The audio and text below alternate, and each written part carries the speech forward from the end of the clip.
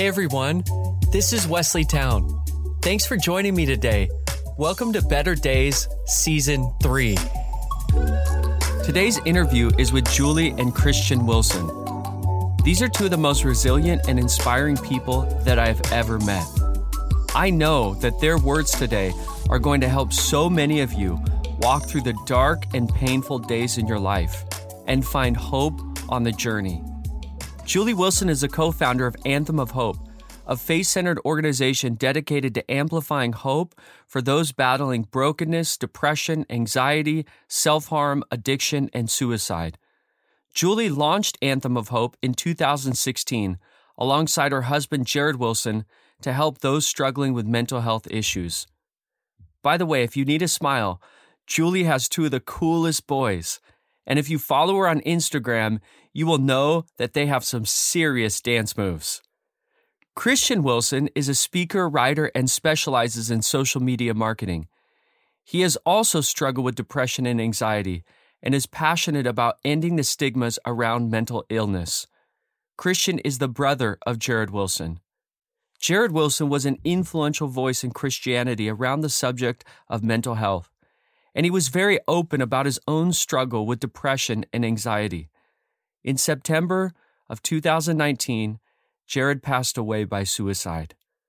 Julie and Christian Wilson now lead Anthem of Hope. Together, they are helping people to find hope in the truths that God loves you, your life matters, and you have a purpose. Julie and Christian carry on Jared's legacy of bringing the message of hope and God's love to people who are struggling with mental health. Thank you, Julie and Christian, for joining me today.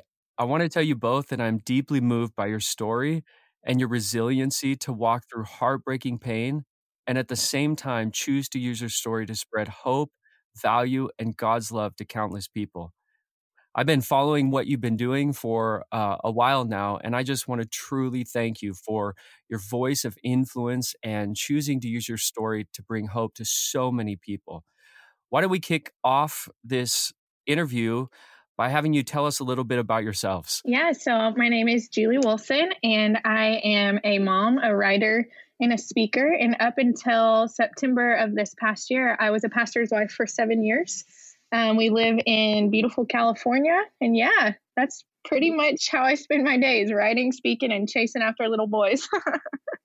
In the sun, which is nice, right? Yes. The weather is definitely a plus. Hey, my name is Christian Wilson. I am Julie Wilson's brother-in-law and co-founder of Anthem of Hope with her. I also live in California. I love being near the beach because I'm a huge surf advocate. So I love going down and surfing down in Huntington Beach. So it's fantastic down here. Yes, Shaka vibes to you. I lived in Hawaii and San Diego, so I get that. Love it. Yes. What's your Enneagram numbers? I am a 7. Okay. I am also a 7, but I'm a 7-wing 8. That's amazing. So you guys have a lot in common. Oh, yeah. Yeah, both very spontaneous, not afraid to be in the middle of a crowd and make fun of ourselves if it's going to make other people laugh. That is awesome. Can you both share the story behind Anthem of Hope? Yeah, so basically in 2014, my husband, Jared, just noticed this really big lack in the church for resources for mental health. And he started brainstorming on ways that we could kind of bridge that gap between, needing a place to go if you're feeling overwhelmed or anxious or filled with just tons of different anxious thoughts, panic attacks, depression, all the above. He was just like, you know what? I think it would be so beautiful if there was a place that people could go to not only find help for their mental health, but also encouraging scriptures and something that pointed them back to the Lord and kind of, kill two birds with one stone, hit the heart and the mind. And so he started Anthem of Hope just in our little 2-bedroom apartment and made a website and just kind of threw it up one night and said, hey, I think this could really be something. And long story short, it kind of went from an idea to a full-blown nonprofit in about a year, where we have resources now for people. We have a chat that people can go to talk to what we call hope coaches, just people who can encourage them to continue living, first of all, which is huge. And then also just give them advice on how to deal with things like anxiety, or if they're having, suicidal thoughts, who to reach out to. And so it's just been a really cool, almost hub for the church, a place to send people who express their, their whatever they're dealing with mental health. When they come to them, they're able to send them somewhere. So it's been really rad. That's amazing. And as I just kind of think back to 2014, when I started talking about and teaching on suffering and mental health, I can't think of another person that had a platform in Christianity that started something like this. So what you guys started was really the grassroots of the beginning of this discussion and influence, and kind of pioneering something that was so needed in Christianity, to have a voice in this space and help teach people. So I'm really thankful for your guys' heart to launch this. Oh, yeah. I mean, it's been an honor, honestly. Just getting to be a part of it and getting to remind people that their lives matter has been just the joy of our days, honestly. We couldn't ask for a better way to live and to, fulfill this calling God's put on our life. We're like, gosh, if we could, use our time to help other people realize that they're so needed here, like what better way to live, Yes. Yeah, Jared and I had both struggled with mental illness for a lot of our lives, and mental illness runs pretty deep within our family. So this is something that we had always been, something that has always been a part of our lives, and something that we grew up with in the church because we were raised in the church. And we saw that there really wasn't any people that were equipped to help us with what we were dealing with. And so that was a big stepping stone toward where we are now, was that we grew up not having the resources that we want to be allowed to give other people now. Jared was such an influential voice in Christianity around the subject of mental health. And I love that, Christian, you just shared how it's been a struggle for the both of you in your family. And I would love for you to share a little bit about his heart in launching this, and his heart to reach people who are struggling with depression, anxiety, and suicide. Yeah, absolutely. So I was diagnosed with depression, anxiety, and obsessive compulsive disorder when I was about 6 years old. Jared had a severe injury playing soccer in high school, where he almost had his leg amputated. And that was his identity forever, was he was the soccer guy. All of his friends, everyone at his school that knew him, they knew him as the soccer guy, and he was planning to do that for the rest of his life. So it really shaped his future, not being able to do that anymore with this leg injury. And so that put him into a very, very deep bout of depression. And around that time, the church that we had grown up in was not equipped at all to help us with what we were going through. They had no knowledge of what mental illness was, what caused it, how to help people who are dealing with it. So we were told what, sadly, a lot of people are told, which is it must be a faith issue. If we just pray about it, it'll go away. That it's something that is our own fault, or it's something that God is punishing us for a past sin or whatever. And Jared and I, we both didn't feel that set right with us. And we knew that couldn't be the answer, and that it wasn't just that we were being punished for something or that we weren't praying hard enough. So Jared specifically really went into a deep personal dive where he was constantly researching what the Bible actually says about mental illness and what it means to be depressed, and all these other different Bible characters that were also dealing with these things. And that really catapulted him back into the church when he was dealing with his mental illness. And the longer that he studied it, the more that he realized that there weren't a whole lot of places that anyone could go specifically who were both Christian and struggling with mental illness. And so that was kind of the seed that was planted 10, 12 years ago. And something that has always been on his heart, something that has always been on my heart, because we were both so deeply influenced by our experience of not having help.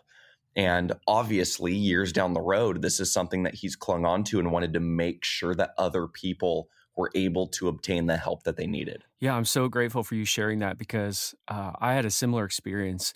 I struggle with anxiety, pretty severe anxiety, most of my adult life, and I was leading a incredibly fast-growing church, um, and it was exhilarating and exciting as a church planner to be a part of something that grew from a couple people in the living room to more than 2,000 people in 5 years. And at the same time, I was just battling anxiety and panic attacks, and kind of the underlying complexity of cause behind it was a lot of stress, but also just learning how to have healthy inputs in my life as a leader, which I didn't know at that point because I was really young. A lot of the answers that I heard in Christianity were just like so narrow.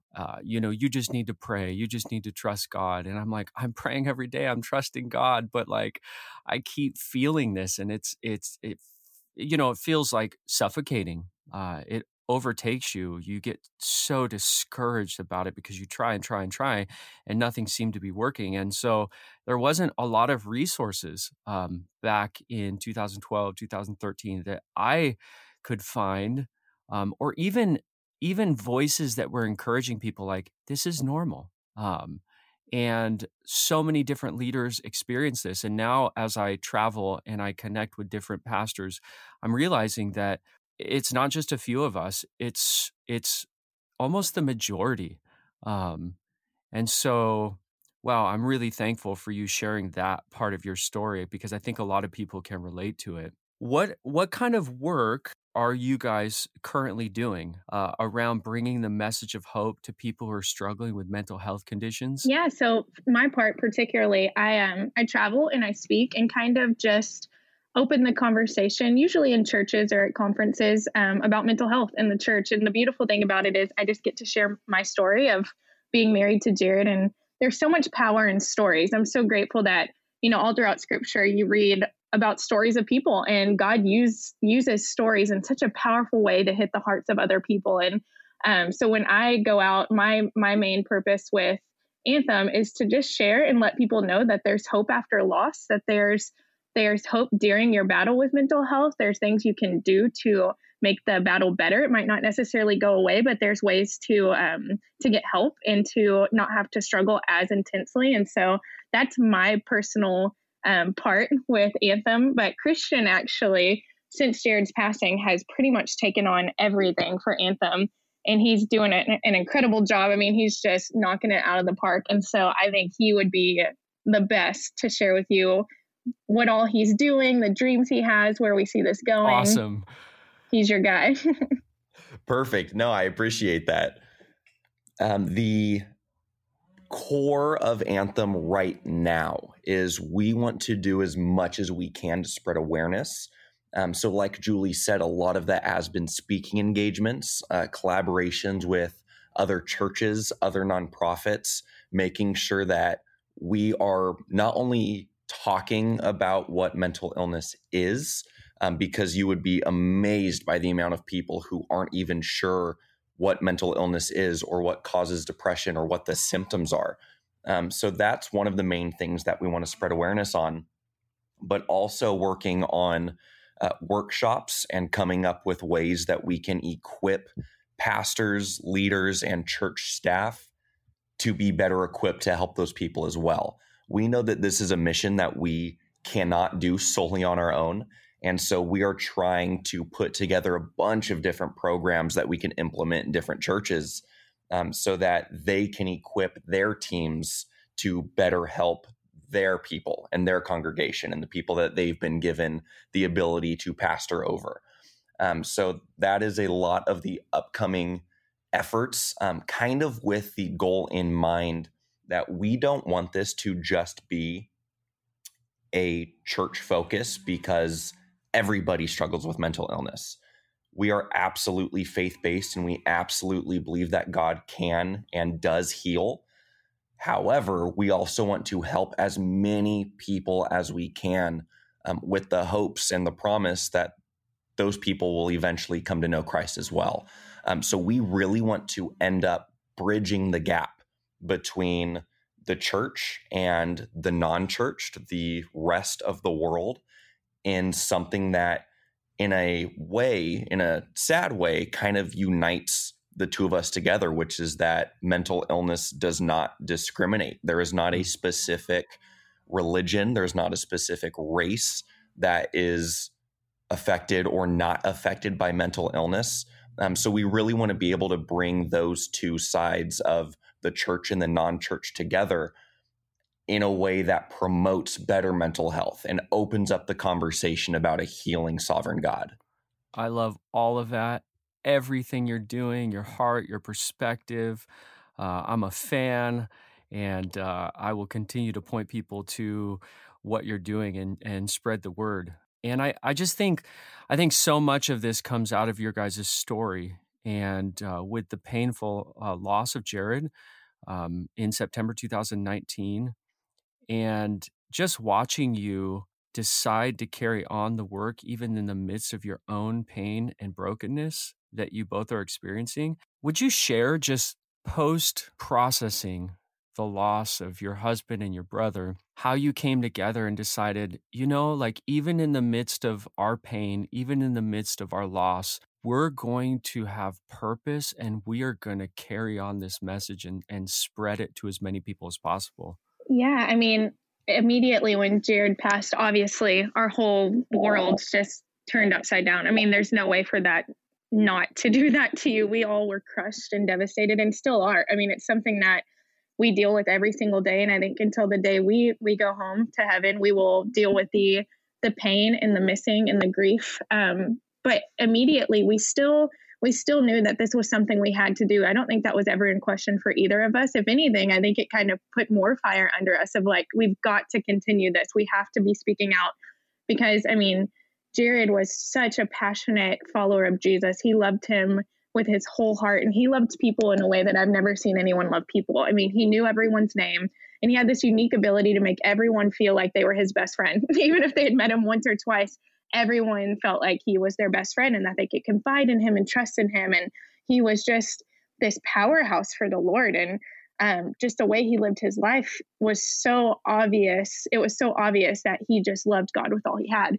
But yet he struggled with mental health. And I think for so long, so many people have thought that's not a possibility. Like you can't be, a man or woman after God and also struggle with mental health issues like depression or anxiety. That has to be a lack of faith. Like there's no other way to look at it, but that's just simply not the case. And, Jared's head and his heart were in such competition with each other.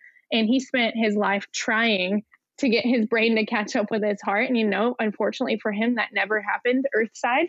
He's completely healed and good now. And that gives us peace to continue on, knowing that he's good. But at the same time, knowing other people aren't really puts a fire in us to continue his legacy and to move forward with this. And we know that it's such a real battle. This isn't something that's just made up in someone's head. It's not something that they can just snap out of. Like this is something that people really deal with all day, every day. And knowing that people are battling between wondering if they're a bad Christian because they have anxiety that day, or wondering if they're even a Christian because they feel depressed or sad. We're here to kind of remind them, like, you are so loved and so needed. And if you've made that decision to follow Christ, nothing can separate you from him. And in these hard times and in these moments when you feel overtaken, we want to be there with you. We want to walk alongside you. And not only that, when we can't be there with you, we want to give you resources and teach you ways that you can get through it, And I'm just thankful for scripture, because when you look through it, you see so many people who were really sad and broken. And you look at David, he was a man after God's own heart, but all throughout Psalms, he talks about how he,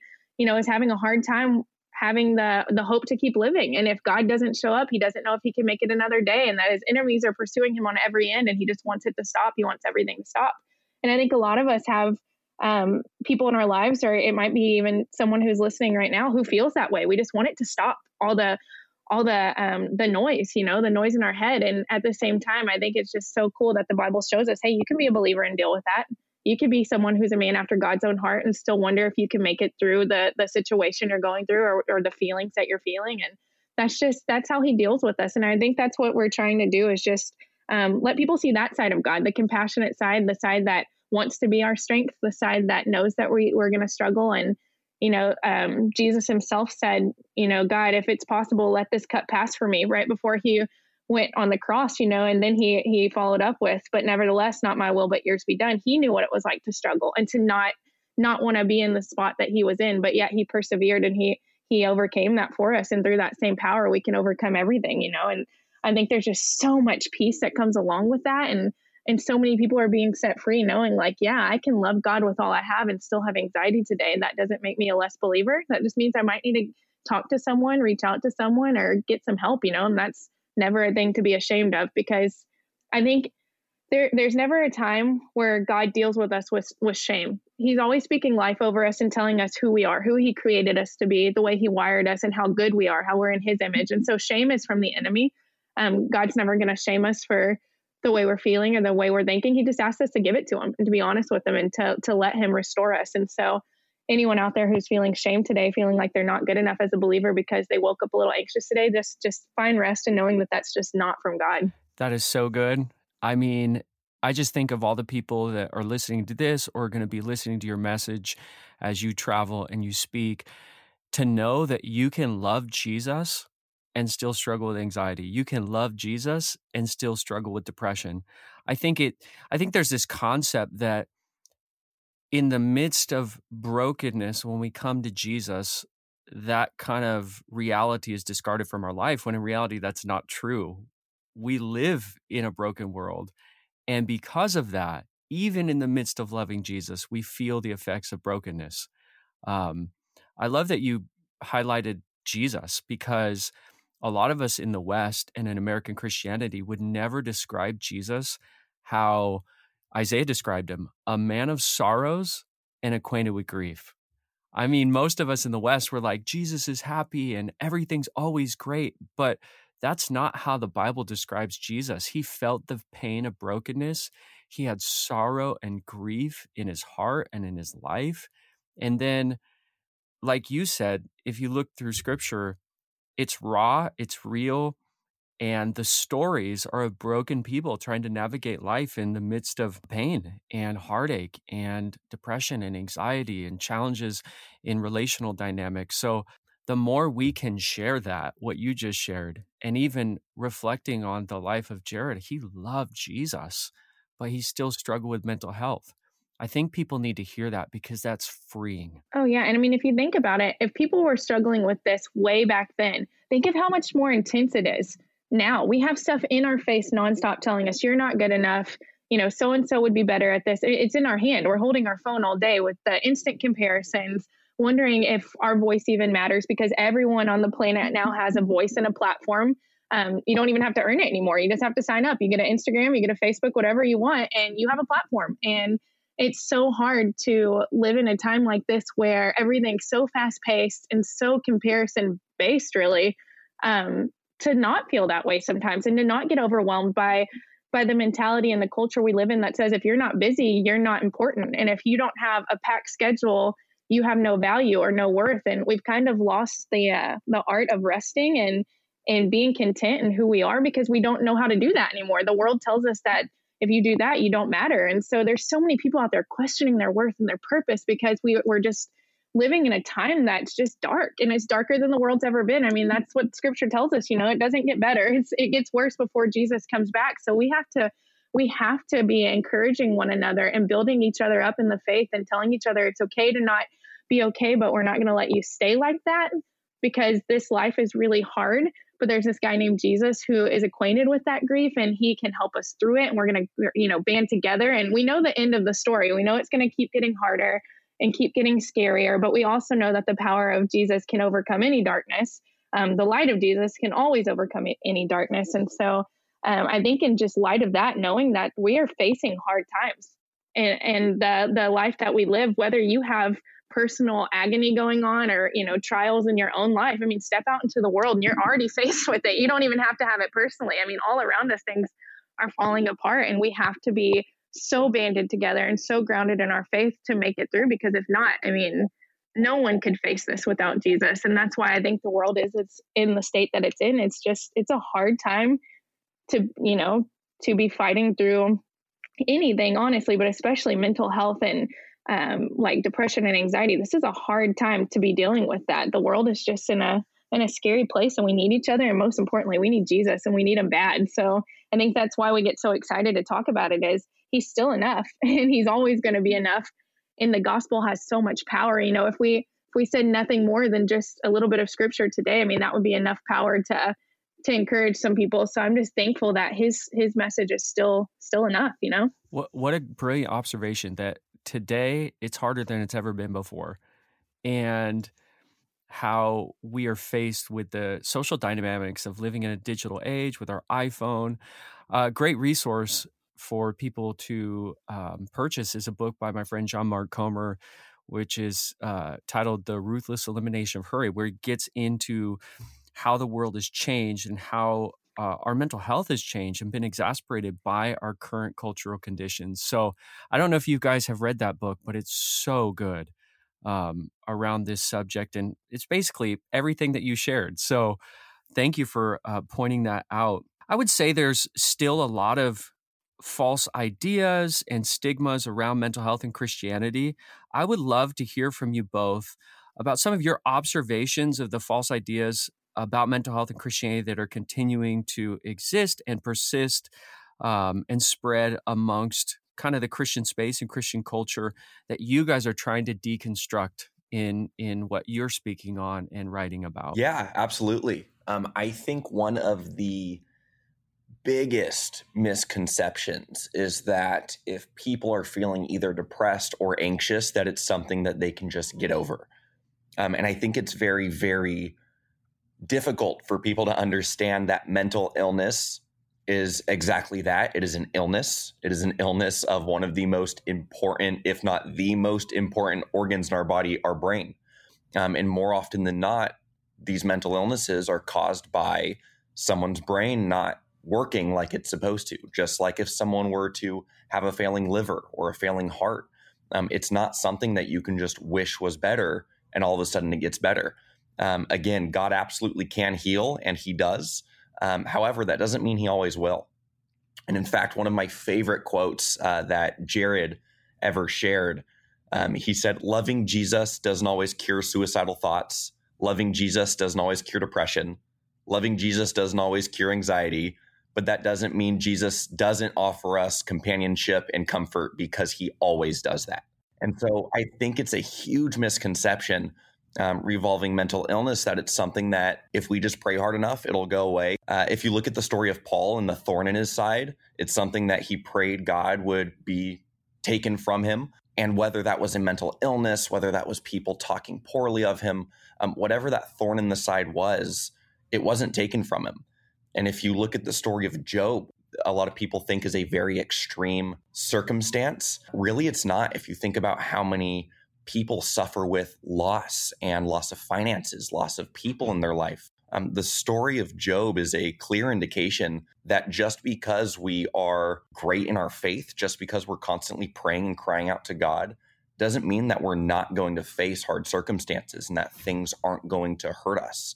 The Lord said that Job couldn't be physically hurt, but he could have these things taken from him to test his faith. And so I think that's something that a lot of people don't see, is that there is a force that is against us. And a lot of times it can be physical. A lot of times it's something that is going on within our brain. But more than that, I think it's this idea that if you're a Christian, you can't struggle. And that if you have a good relationship with God, that your life should be great and your life should reflect that with your health and your finances and et cetera, when the Bible says clearly that we will face struggles, and that's the exact time that we need to rely on God and that we need to have faith. I was just going to say, I would add to that, one of the main things that I think is so important to get across is that pastors are people. For me, obviously being a pastor's wife and watching Jared struggle with this, there's such an almost unrealistic expectation sometimes. This view of perfection, and people kind of put him on a pedestal so many times of, well, you're the happy-go-lucky guy. You're the one who can make everyone else's problems seem better. Why can't you do that for yourself? And, you know, do you even belong behind the pulpit if you're struggling with this? Well, why did Julie not speak up and say that he's dealing with this, and then knowing he's speaking at a church? And I've got to say, like, mental health, like Christian has said so many times, it doesn't discriminate. It doesn't care if you're a pastor or if you work at Target. It doesn't care who you are, what you do. It can hit you at any time, anywhere. And Jared struggled with that, but he did it openly. And he was so brave in that, in the sense of, he said, I have this call in my life to be a pastor and to shepherd God's people, which he did amazingly. But he also let people know, hey, I also struggle with this really bad, and I'm going to let people know about it. I'm going to talk about it. And, for a while, and I still get it sometimes, there's so many people who don't understand that and don't want to get it. They don't want to see God in that way of, hey, God actually does use broken people to spread his gospel, and God actually does specialize in broken people. But pastors are just the same. I mean, they're people, and the only difference is they spend their time all day, every day, either teaching or studying, but that's it. They're also just like us. They have families and lives and stress and DNA makeup and brains, just like all of us. And, they're people. And I think that's so easy to forget sometimes, is that you can be on a church staff, you could be the strongest believer in the church and still deal with this. And that doesn't make you any less. It just makes you human. And I mean, we're going to have that condition till we die, right? We're all human. We're all going to be that way until we get to heaven and we have our perfected bodies and brains. And until then, we're going to struggle. And he personally struggled with that. And there's so many other pastors who do. And for me, if I could just be a voice to say, like, hey, pastors, don't be afraid or ashamed to talk about it. You're not going to be looked at as any less. And if the people that you're surrounded with really are God-fearing believers, they're going to be there to support you and love you. And I would just say, I tell people all the time, one of the biggest questions I get, they're like, well, if you see someone struggling with depression or anxiety and you're worried about them, how do you bring it up without offending them? And I would just say, hey, I would rather offend somebody than for them to lose their life. And it's the same if you're feeling that way. Pastor, church, if you're on a church staff, if you're feeling that way, I would rather you offend someone or make someone uncomfortable with you telling them you're not doing well than for you to get to the point where you feel like you have no option but to not live anymore. Like, speak up, speak out, whatever you're feeling. Like, don't be afraid of offending anybody, making anyone uncomfortable.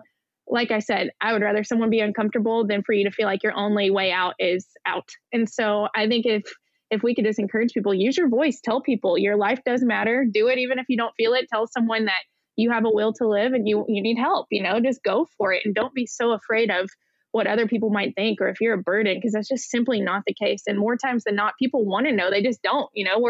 We're pretty uneducated on mental health until we decide to educate ourselves. Most of us have grown up, unless you deal with it, not really caring, because we just think, oh, that doesn't apply to me. But people want to know and they want to help you. And the people in your life who love you they just might not notice. So just speak up and tell them. It's just so much better to get it off your chest than to hold it in. And for pastors specifically, just please know you have that freedom. Don't be worried about job loss or this or that. Worry about your life. I mean, your life is what matters the most at the end of the day. Jobs come and go, platforms come and go, but you get one life. And if you're feeling miserable, burnt out, or tired, speak up about it, because that is not the life God intended for you. And you can never lead fully out of that. That is such an important point.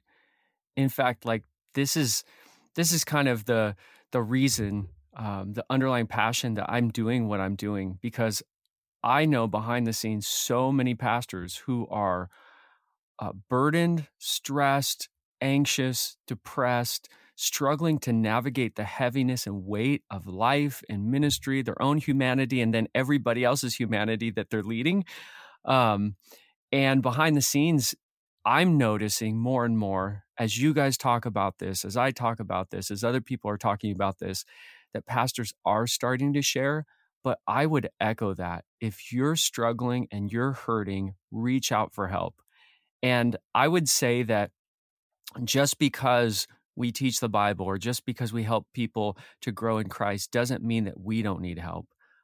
We need help as well, because you said it perfectly. We're human.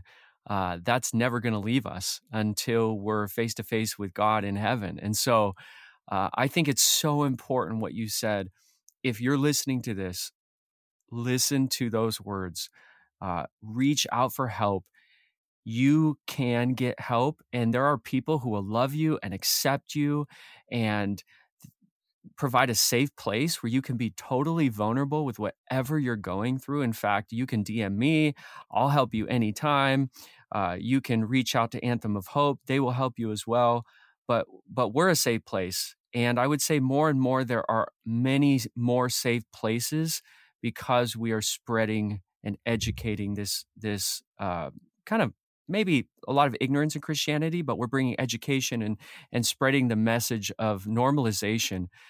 because people need to know it's not just you, it's me too. It's so many of us that have struggled with this. And I think you said something important, Julie, about maybe some of the reason that people are struggling with this concept of mental health in Christianity is just a lack of education or a lack of understanding. So I would love to know your guys' kind of definition of mental health. I have one.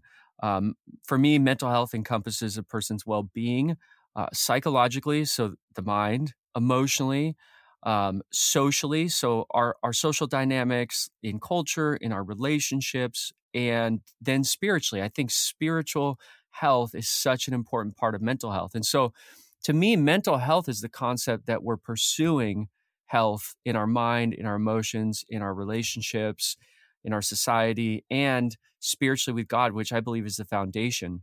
If you guys have another thought or an element to that, I would love to hear it. No, I really agree with what you just said. I believe that a person's mental health encompasses their condition regarding their spiritual walk, their emotional well-being, their psychological well-being, and mental illness is any sort of disorder or condition that affects those. It affects how you think, it affects how you feel, it affects your behavior. So I think what you said was extremely spot on, and I would agree with you. Okay, I love your guys' sayings that you post on Instagram. They're one-liners. You know, as you read them, you just know you've put so much thought into them, and they're about mental health. If you haven't seen Julie and Christian's Instagram, Anthem of Hope, you can check it out, Anthem of Hope on Instagram. But I think they're really encouraging, but they're also deconstructing and educating people. So I'm just going to name a few of these, and I'd love for you to share just quickly about each of them. So the first one is mental illness does not discriminate. You've said that a few times, but love for you to share real quick about that. Yeah, so a lot of our posts either come from, one, us wanting to encourage people and let them know that they're not alone in their struggles. So specifically with this one, mental illness doesn't discriminate. We want people to know, like we've said through the past few topics, that there are so many different walks of life you can be in and still be struggling with mental illness. It doesn't matter your race. It doesn't matter whether you're a pastor or not a pastor. It doesn't matter where you work. It doesn't matter where you live. Anybody and everybody can struggle with mental illness. And that's something that's so important to understand. So there's not this misconception that you were targeted for something, or that there is a specific reason why you got this and somebody else did not. Just like any other illness, there isn't really a specific type of person it goes after. It doesn't discriminate, and everyone and anyone can be affected by it. So good. The next one is mental illness does not equal a lack of faith. Yeah. So again, I think this is a huge misconception, specifically within the church, that if somebody struggles with mental illness, they're either not taking care of their spiritual walk, or they must have something wrong with their relationship with God, or they're not praying hard enough.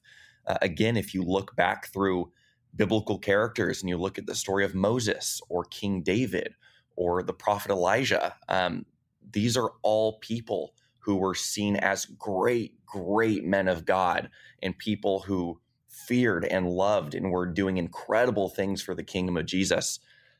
However, they still struggled.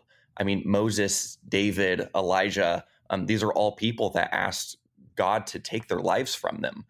And so it isn't always a faith issue. I do believe that a incorrect or a walking away of your relationship with God can affect your mental health.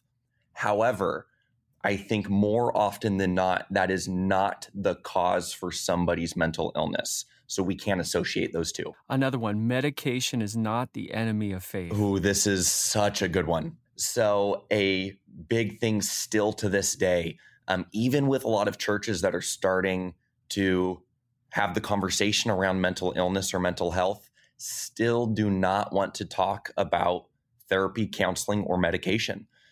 There is a big pull in the direction that medication is not from God, or that anything that you are using to affect your mind. A lot of people quote the sober mind verse, that somehow this disqualifies you from being a good Christian. And I'm using air quotes around good, that this somehow disqualifies you from having a correct relationship with God. And the way that I grew up, my dad works in the pharmaceutical industry. And so I grew up with a dad who had a degree in psychology. And he always taught us that God gave somebody the knowledge, the skill set, the ability to create a medication that allows somebody's brain to work the way that God intended to, so that they can live the life that God intended to. Wow, that's so good. And if you don't mind, if I can add something to that, I think when we tell people around mental health conditions that they cannot take medication, and if they do, it's unspiritual, it's unbiblical, I think that's a form of legalism. And I can't imagine a pastor or a leader or a spiritual some sort of spiritual influencer telling people, hey, you have diabetes, but you can't take the necessary medication you need. Or you have cancer and you can't get the treatment you need. And if you do, it's unbiblical. I think when we say that type of thing, first of all, like you mentioned, there's a lot of ignorance, but I think it's also legalism. Nowhere in Scripture does it say that we can't find people to help us. God gifts people to help people. And we need therapy. Therapy's been life-changing for me. I know so many pastors that are getting counseling or therapy on a consistent basis just to help them sort through the challenges of life. So I think maybe we can set some people free from these false ideas about medication or therapy or counseling. They can all be good. And so thank you for writing that. A few more. The church should be a place of safety, not shame. This is one that Julie and I actually talked about extremely recently. And we have gotten a lot of feedback, a lot of negative feedback around what we're doing around Anthem of Hope and mental illness. And it constantly amazes us that there's still such a negative stigma around all these different things, not just mental health, but a whole lot of different social and political issues in the church, that people tend to be outcasted based on whatever they're dealing with or things that are happening in their lives or their beliefs. And when you look at the first church, the Acts church, people were selling all of their possessions to make sure that they could care for those in need. They were welcoming anybody who wanted to listen, anybody who needed help into their arms, even if they weren't believers, so that they could live out the life and the calling that God had on their lives, which was to love God and to love people. And so I think we tend to go different directions and get caught up in all of these different things that don't really matter as much as loving God and loving people. And so that one specifically, we think that the church is more equipped than anywhere else in the world to be a place for hope for these people. And we've heard too many horror stories of people leaving the church or walking away from the church because when they needed the church most and they needed help, they were shamed, or they were told that what they were going through was their own fault, or they were outcasted, or they were told they couldn't be a part of this ministry because of something that was going on in their lives. And that, I think, is kind of one of the main pillars of what's happening right now surrounding mental illness, is that the church as a whole needs to get so much better, not in just being accepting, but being loving and being welcoming and being a place that people who are hurting want to go to, whether they believe in God or not. We should be welcoming people with open arms, because if nothing else, that's what God called us to do. He called us to love people and to help people. And I think that we need to get better at doing that. Well said. I think it's funny too, because we kind of think of it as like, well, this is such a new conversation. How do we approach it? So a lot of people just don't approach it. But if you look at it, I mean, this is basic biblical instruction. I mean, look after people who are in distress, take care of people. I mean, I'm so grateful that scripture says that we love because God first loved us, and not we shame others because God first shamed us, or we outcast others because God outcasted us. No, he loved us, and that's how we're supposed to lead. So it's so funny that we overcomplicate this message so often of like, well, we don't know how to handle it.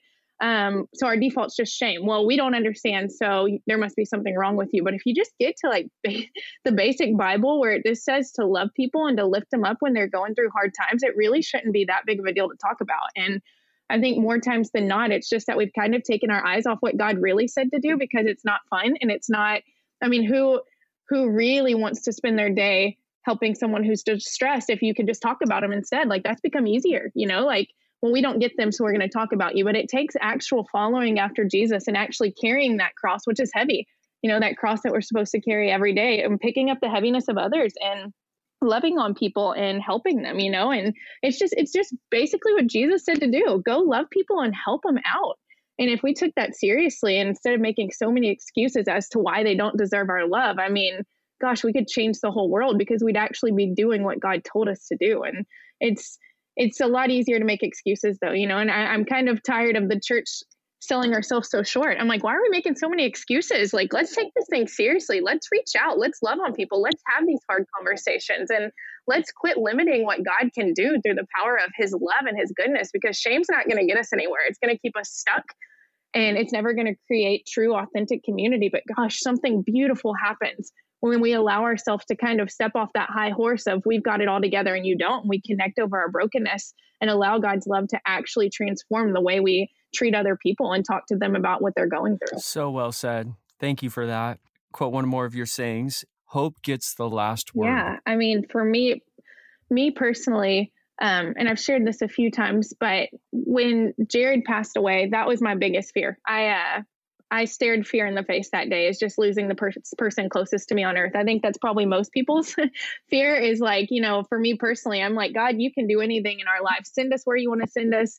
We'll be poor. We'll do whatever you want. I don't care. As long as we have each other, we can make it through anything. And so in that moment, when my person was gone, it would only make sense that it would feel like there'd be no hope, or that life has no meaning, or that I should just give up and curse God, because if he was truly loving, he wouldn't allow something like this to happen. And if he really had a hope and a future for me, there's no way he would take my spouse away when I have a 3 and a 4-year-old and I'm 27 years old. That's not a loving God. That's not true hope. Like, there's no way that he can give you that. But I have to tell you, in the midst of that, and I'm still walking through it every single day, there has been an unshakable hope in my life.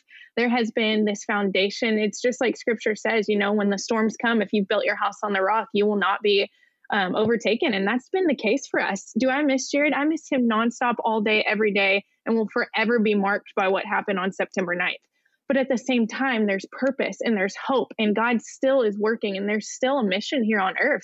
There's still people who need to be reached and loved and pointed to Jesus. And if you think about it, our time here on earth is so short. Most of us, we kind of forget about it. We kind of focus so much about what's going on here, and then heaven's an afterthought. But if you think about it, we're going to spend most of our lives in the afterlife. Like, this is such a short part of who we are. And so for me, if anything, it's almost given me more hope, realizing like our time here is so short, and there are so many people who need to know about Jesus, and eternity is so real. There's something that becomes real about it when the person you love most is now experiencing glory, and you're wondering all day, every day, like, what is he experiencing and what is he seeing? And oh my gosh, I can't imagine the worship he's being a part of right now, and the glory of God standing right before him. And when you have that shift in your life, where someone that you know and know so deeply is now experiencing that, you can't help but want other people to have that. And you realize how short life is. And so for me, as twisted as it sounds, like, I'm grateful. It's so grateful for what God is doing through this. And I'm so grateful for the future he has for us. I will forever wonder why this is the plan that he allowed to play out for me. I won't have all the answers to every single question I have, but the answers I do have are found in scripture, and their promises to cling to, that he will never leave us or forsake us. And that means no matter who passes before us on earth, God's still with us. It doesn't matter who's to your left or your right. As long as you have him, you have all that you need. And I mean, just having that, what more hope do you need than to know that you are held and that you are loved, and not just by anyone, but by the creator of the universe, the one who knows the beginning from the end? How can you not have that hope and not have that excitement for the afterlife and knowing that you are headed to eternal glory. And no matter what you struggle with here, I'm telling you from the darkest part of my journey, I mean, I'm in the midst of it. This is just 6 months in, and I can tell you with complete confidence that God is everything he says he is, and that he truly will never leave you. And that regardless of what you're going through, who you've lost, what you've lost, he will always be enough, and he will always get you through. And he's never leading you to a place of eternal darkness. Especially as a believer, we know that's not our destination. So you can walk with confidence knowing that this is just a pathway. Like, you're just walking through this right now. This is not what he's called you to. This is not who you are. It's just something he's using to grow you and to make you more like him. So I've heard it said before that anything that makes you more like Jesus is a blessing and not a curse. And that can be really hard to take in, because we don't want pain and we don't want suffering. And, you know, we want God to use us, but in the way that we want him to use us. But gosh, if we're really being transformed into his likeness, and he's using whatever we're walking through to make us more like him, what more of a beautiful life and hope could we hold on to than that? I mean, he truly can do so much more than you expect him to do. You just have to understand that in saying that and asking God to be more than you expect him to do, you have to let him surpass your expectations. And our expectations for our lives are usually pretty good. Like, we don't really, I don't know about you, but when I make my expectations, I'm not like, okay, let me insert a trial here or there, and that's what I would like to see happen in my life. We leave those parts out. But if we really want God to blow our mind and we want him to exceed our expectations, we have to let him. And that includes heartbreak, and that includes pain and things we will never understand. But gosh, he really will come through and show his glory in a way that the world can't deny or turn away from. I mean, they'll see it, and it'll be so evident that there is something about him that is so different than anything they've ever seen. Yeah, first of all, I just want to echo everything Julie just said, because I could not agree more with what she just spoke on. But very, very soon after Jared passed, it was made very, very clear to us and all of the people that he had been in touch with that Jared's mission was bigger than his life, and his purpose far extended that as well. And we're still seeing the benefits of that today. And so very early on, we kind of agreed that we could either let this ruin us or we could let this rebuild us. And it was something that we all kind of clung on to, that Jared has set the foundation of this conversation with his life.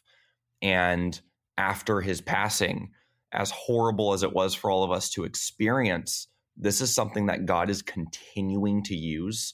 And his life in of itself has kind of been our anthem of hope, seeing that he struggled with his mental illness and his depression and his anxiety for 9, 10, 11 years.